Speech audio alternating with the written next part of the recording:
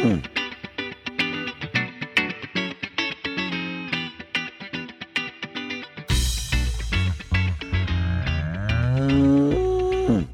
to the Moos Room. Today we have the dynamic duo. It is myself and Bradley here. We are missing Dr. Joe, but he is off doing great things, mentoring students, supporting the university, all that lovely stuff. So, Dr. Joe, we miss you, but in the meantime, what's up, Bradley? Well, it's been a long time since it's just been you and me on this podcast. It has. Which is kind of nice. Actually, it was probably about this time last year when we were going to discuss the state fair and all the fun stuff that surrounds it. So it's good to be with you. Oh, we miss so you, Joe, but but not that much. Exactly. All right. Well, somehow it was April like 2 weeks ago, and now it's September. I don't know if you feel the same way. I feel like summer just flew. It's been crazy that the weather has changed so much out here from spring to fall and grazing. And now it's like, man, I got to start thinking about winter already, but I don't want to think that early yet, but it's on my mind. Yeah. Starting to think about when pasture is going to wrap up and yes. Well, in any case, we didn't come here to just complain about all the future work Bradley needs to do. So, so we are going to talk a little bit about the state fair. Of course, we did an episode similar to this last year around this time. And you may recall that Bradley and I love the state fair, love the Minnesota State Fair so much, specifically all the 4-H dairy programs that happen up there. So the interviews, the show, the showcase, the judging contest, all of that. And also this year, Bradley had 2 of his kids showing at the state fair. Bradley, how did that go? Well, it was interesting. So my son had a dry cow, a Jersey dry cow. So this is the one that we've talked about before that Brad milked during the pandemic and all that fun stuff. So she is still around. So she's dry this time. And he took her. Actually got a blue ribbon, first in his class, champion dry cow, was the only dry cow. So we'll give him kudos there. And my daughter had a winter yearling, of course, and she was second in her class, got a blue ribbon, and she was champion genetic heifer in the Jersey breed. So she was pretty excited about that. So I'm sure you're excited about that too. Of course. It was one of the 3 positive net merits in the whole Jersey ring at the state fair 4-H show. So wow. Yeah. And some know that I like to breed for numbers too. So it's always good to have an animal that had some decent type and some numbers behind it too. So yeah, I was pretty proud of that. And so was this an animal that you bred? It was, yes. One that we bred and we've raised as a calf, and she's pregnant now, going to calve in the winter time here. So we'll maybe have a nice, hopefully, little Jersey calf to show next year. I feel like it always is a little sweeter when it's like an animal you've bred. Oh yeah, I think that's what we're proud of. And, she's been raised out here in Morris since she was just weaned. And so my daughter has participated in all the feeding, and it's like she's raised it. So she's pretty proud of it too. So we're all happy. It was a good fair for us, but a long one. Of course, there's always complaining from them.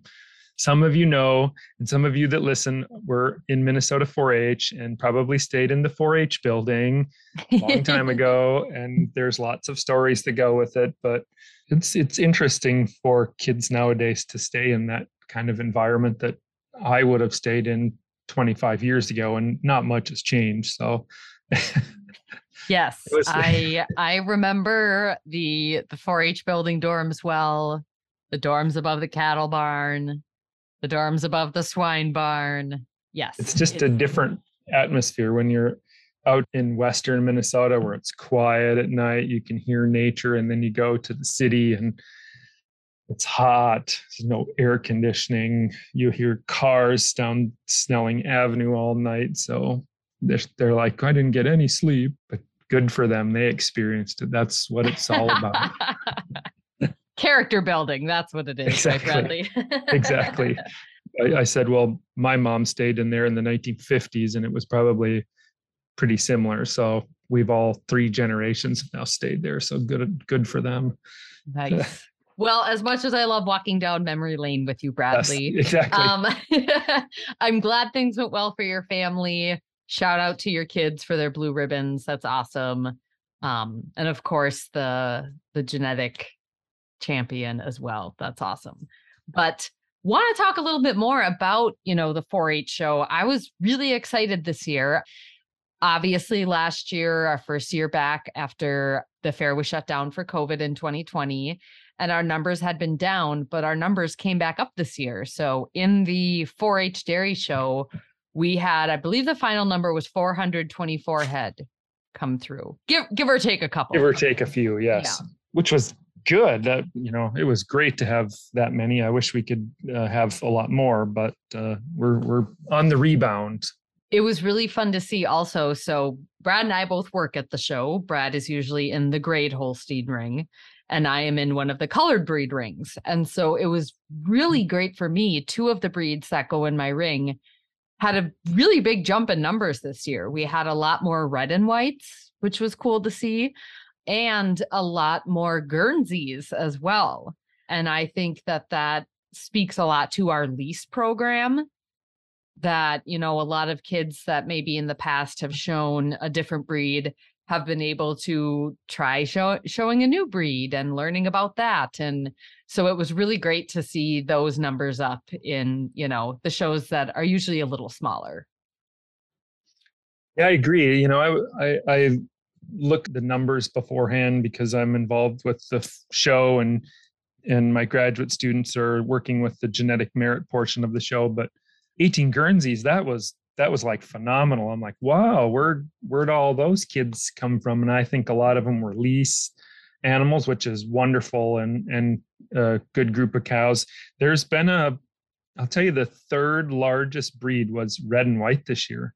The red and white has been growing by leaps and bounds as well. So kudos for people wanting to show the red and whites. And obviously the Holstein numbers go down because of that, but it's good to see. And there's a wide variety. And for people that aren't in Minnesota, we also allow crossbreds to be shown. So there was some wild markings on some crossbreds. We had, I think there was some linebacks. There was a British White Park or something crossbred. And my favorite of the show was a crossbred. It was a 1/4 Charolais, 3/4 Holstein, and she was good. If I could have a barn like that, you would be impressed. It was wonderful. She was beautiful. Yes. She had kind of the Holstein type large spots, but they were kind of the blue-gray roan. Right. Oh, gorgeous. Gorgeous. Yes. And yeah, I like that you mentioned that thing about crossbred. So I know we have a lot of listeners in Minnesota, but outside of Minnesota as well. So in Minnesota, our state fair 4-H show is kind of the top, like the peak that it gets for Minnesota 4-H dairy. It's really competitive. Of course, our state fair is large. So due to that, each kid is only allowed to bring 1 livestock project, like just 1, not 1 of each species, only 1. So kids have to decide which species they're going to bring. So when we say we had 424 head in the show, that means we had 424 4-Hers in our show, which I think is so exciting that many 4-Hers have the opportunity to come to our state fair. Of course, a lot of members of the public come to the state fair, so it's a great opportunity for them to see cattle, cows and heifers, and 4-Hers love to interact with them as well and help educate them. So it's such a cool experience, and it is competitive, and I think that makes it really exciting as well. Dairy is just one livestock species there. There's over 500 beef animals, sheep, swine, poultry, rabbits, goats. There's so many livestock there and so many 4-Hers. It's good to see that the future of the livestock industry is bright because of a lot of the things that we're doing now with 4-H. So it's good. It's good to see all that, and good to see all those kids showing and participating in livestock agriculture. And that reminds me, it's also really great to see all of the support that there are for these 4-H kids. You know, the state fair has the purple ribbon auction. That's for market animals that get grand or reserve champion. We have the 4-H dairy showcase, which honors kids who get a blue ribbon, and it's then also based upon a leadership profile and their involvement in the 4-H dairy project throughout the year. All these programs are designed to give money back to the kids, you know, as scholarships, as project funds. So it's really great too, just to see all the support that we have in the state for these 4-Hers. Think about the dairy showcase, which Emily, you and I have been involved with in the past. And it's such a great program to recognize the dairy youth. And it's not all about their animals. It's all about what they've done for leadership activities in the dairy project. So it's good to recognize those 4-H youth in more ways than just their animal.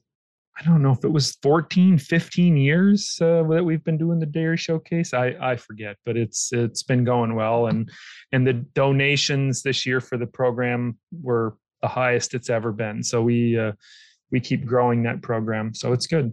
So I want to stay on the state fair, but flip away from 4-H for a second. Another big piece of the Minnesota State Fair, my favorite besides all the 4-H dairy stuff, is Princess K of the Milky Way.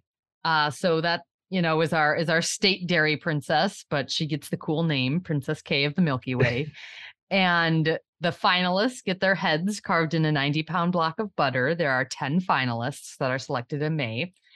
I, of course, was a Princess K finalist more than a few years ago. It was 11 years ago now.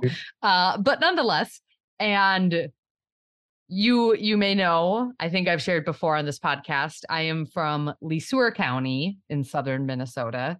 And this year, Lesueur County crowned their first ever Princess K. So 69th Princess K, first from Lesueur County. Really exciting for me as someone that was a finalist and, you know, had some other finalists from the county as well shortly after I was one. And so it's really fun to see how Lesueur County has kind of come in, and congratulations. It's Rachel Rinda. Her parents, Francis and Teresa Rinda, were actually on the ADA board and advised the dairy princesses when myself and both of my sisters were dairy princesses as well. So they were longtime board members, very supportive when I was a finalist. And it's so exciting now to see their daughter be crowned the 69th Princess K. So congratulations to Rachel and the whole Rinda family. So excited for them. The question is, Emily, do you still have your butterhead? No, is the short answer. I do not. So I got my butterhead in 2011, and I would say in 2014, that December, I cut it all up and I gave it to friends, family, and coworkers, kind of an early Christmas gift to use in their Christmas baking and cooking. That's cool. Yes. That's cool. But yeah, 80 pounds of butter is 90. 90 pounds of butter. 90 pounds. 90. Yes. That's a lot of butter. Because obviously they take butter off as they're sculpting it. Yeah. But you also get the scraps. They put the scraps in these food safe 5-gallon pails. So you get all 90 pounds of butter. And yeah, it's really cool. I will say this, there actually is a piece of my butterhead left. My nose lives in a little sour cream container in my mom's freezer. Nice. It's kind of, when I first found out I was going to be a butterhead, my sister immediately said, I want Emily's butter nose. And so when we cut up my butterhead, my sister lived out of state. So we cut it off and put it in a container for her. And it has never left. Now it's just a funny joke. And my nieces and nephews love seeing it. They think it's so funny. So butter nose. Emily is also a meme floating around on Instagram and other places about the butterhead. So she's famous. Yes. I am famous indeed.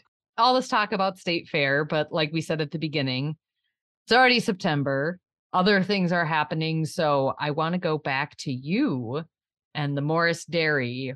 What's kind of happening right now? What are you getting ready for? We kind of joked at the beginning about thinking about ending the pasture season or grazing season, I should say. So give us an update from Morris. Well, it's been a pretty dry summer. I even think this year was somewhat worse than last year. So pastures are starting to slow down a lot. We maybe have a month left of grazing, which is maybe 2 to 3 weeks earlier. We'll stop than normal, but unless we get some rains here, you never know. But we'll be stopping grazing a little bit sooner than what I'd like, which is okay. It's happened before. It's nothing new. You have to be able to adjust quickly, but we're gearing up for corn silage too. We're probably still 2 weeks away from that. I know some people are starting to chop corn silage in central Minnesota, so it's coming really soon. It's going to happen.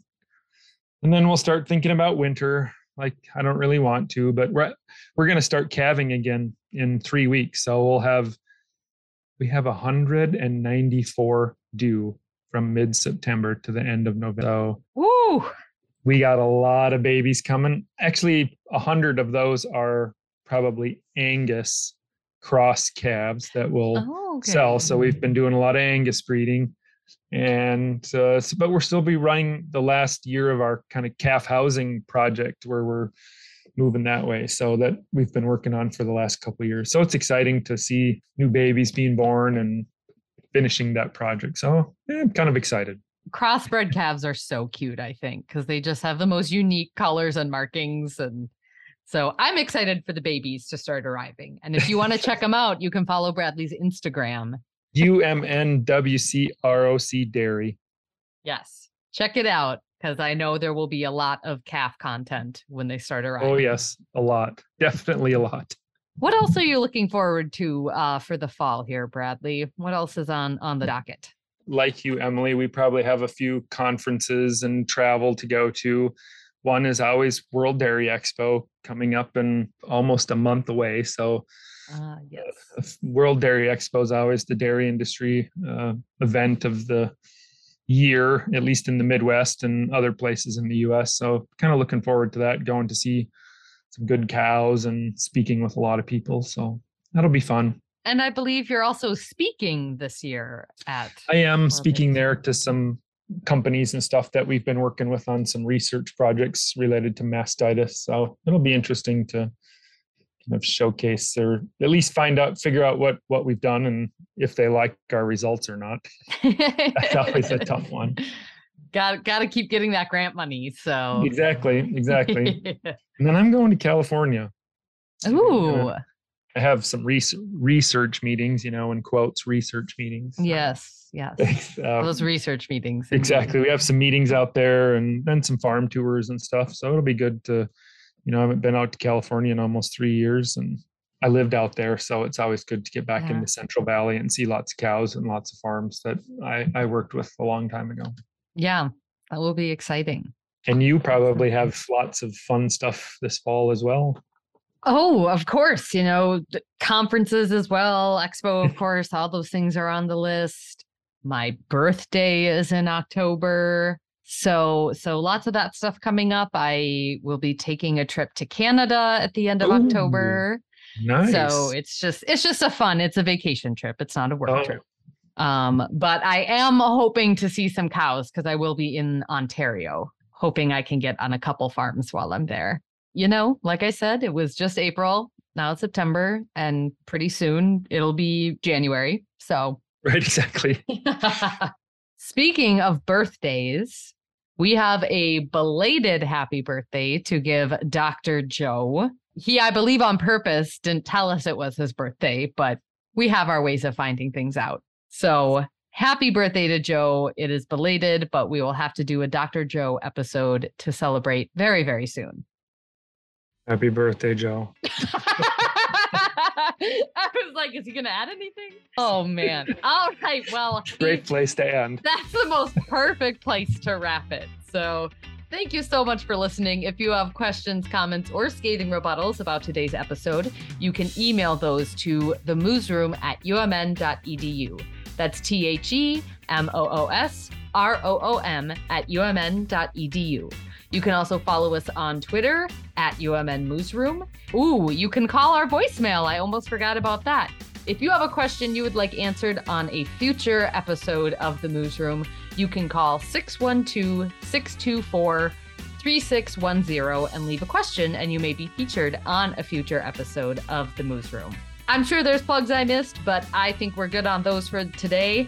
So glad you joined Brad and I for our little potpourri episode here. And we will talk to you all next week. Bye. Bye. Happy birthday, Joe. Woo!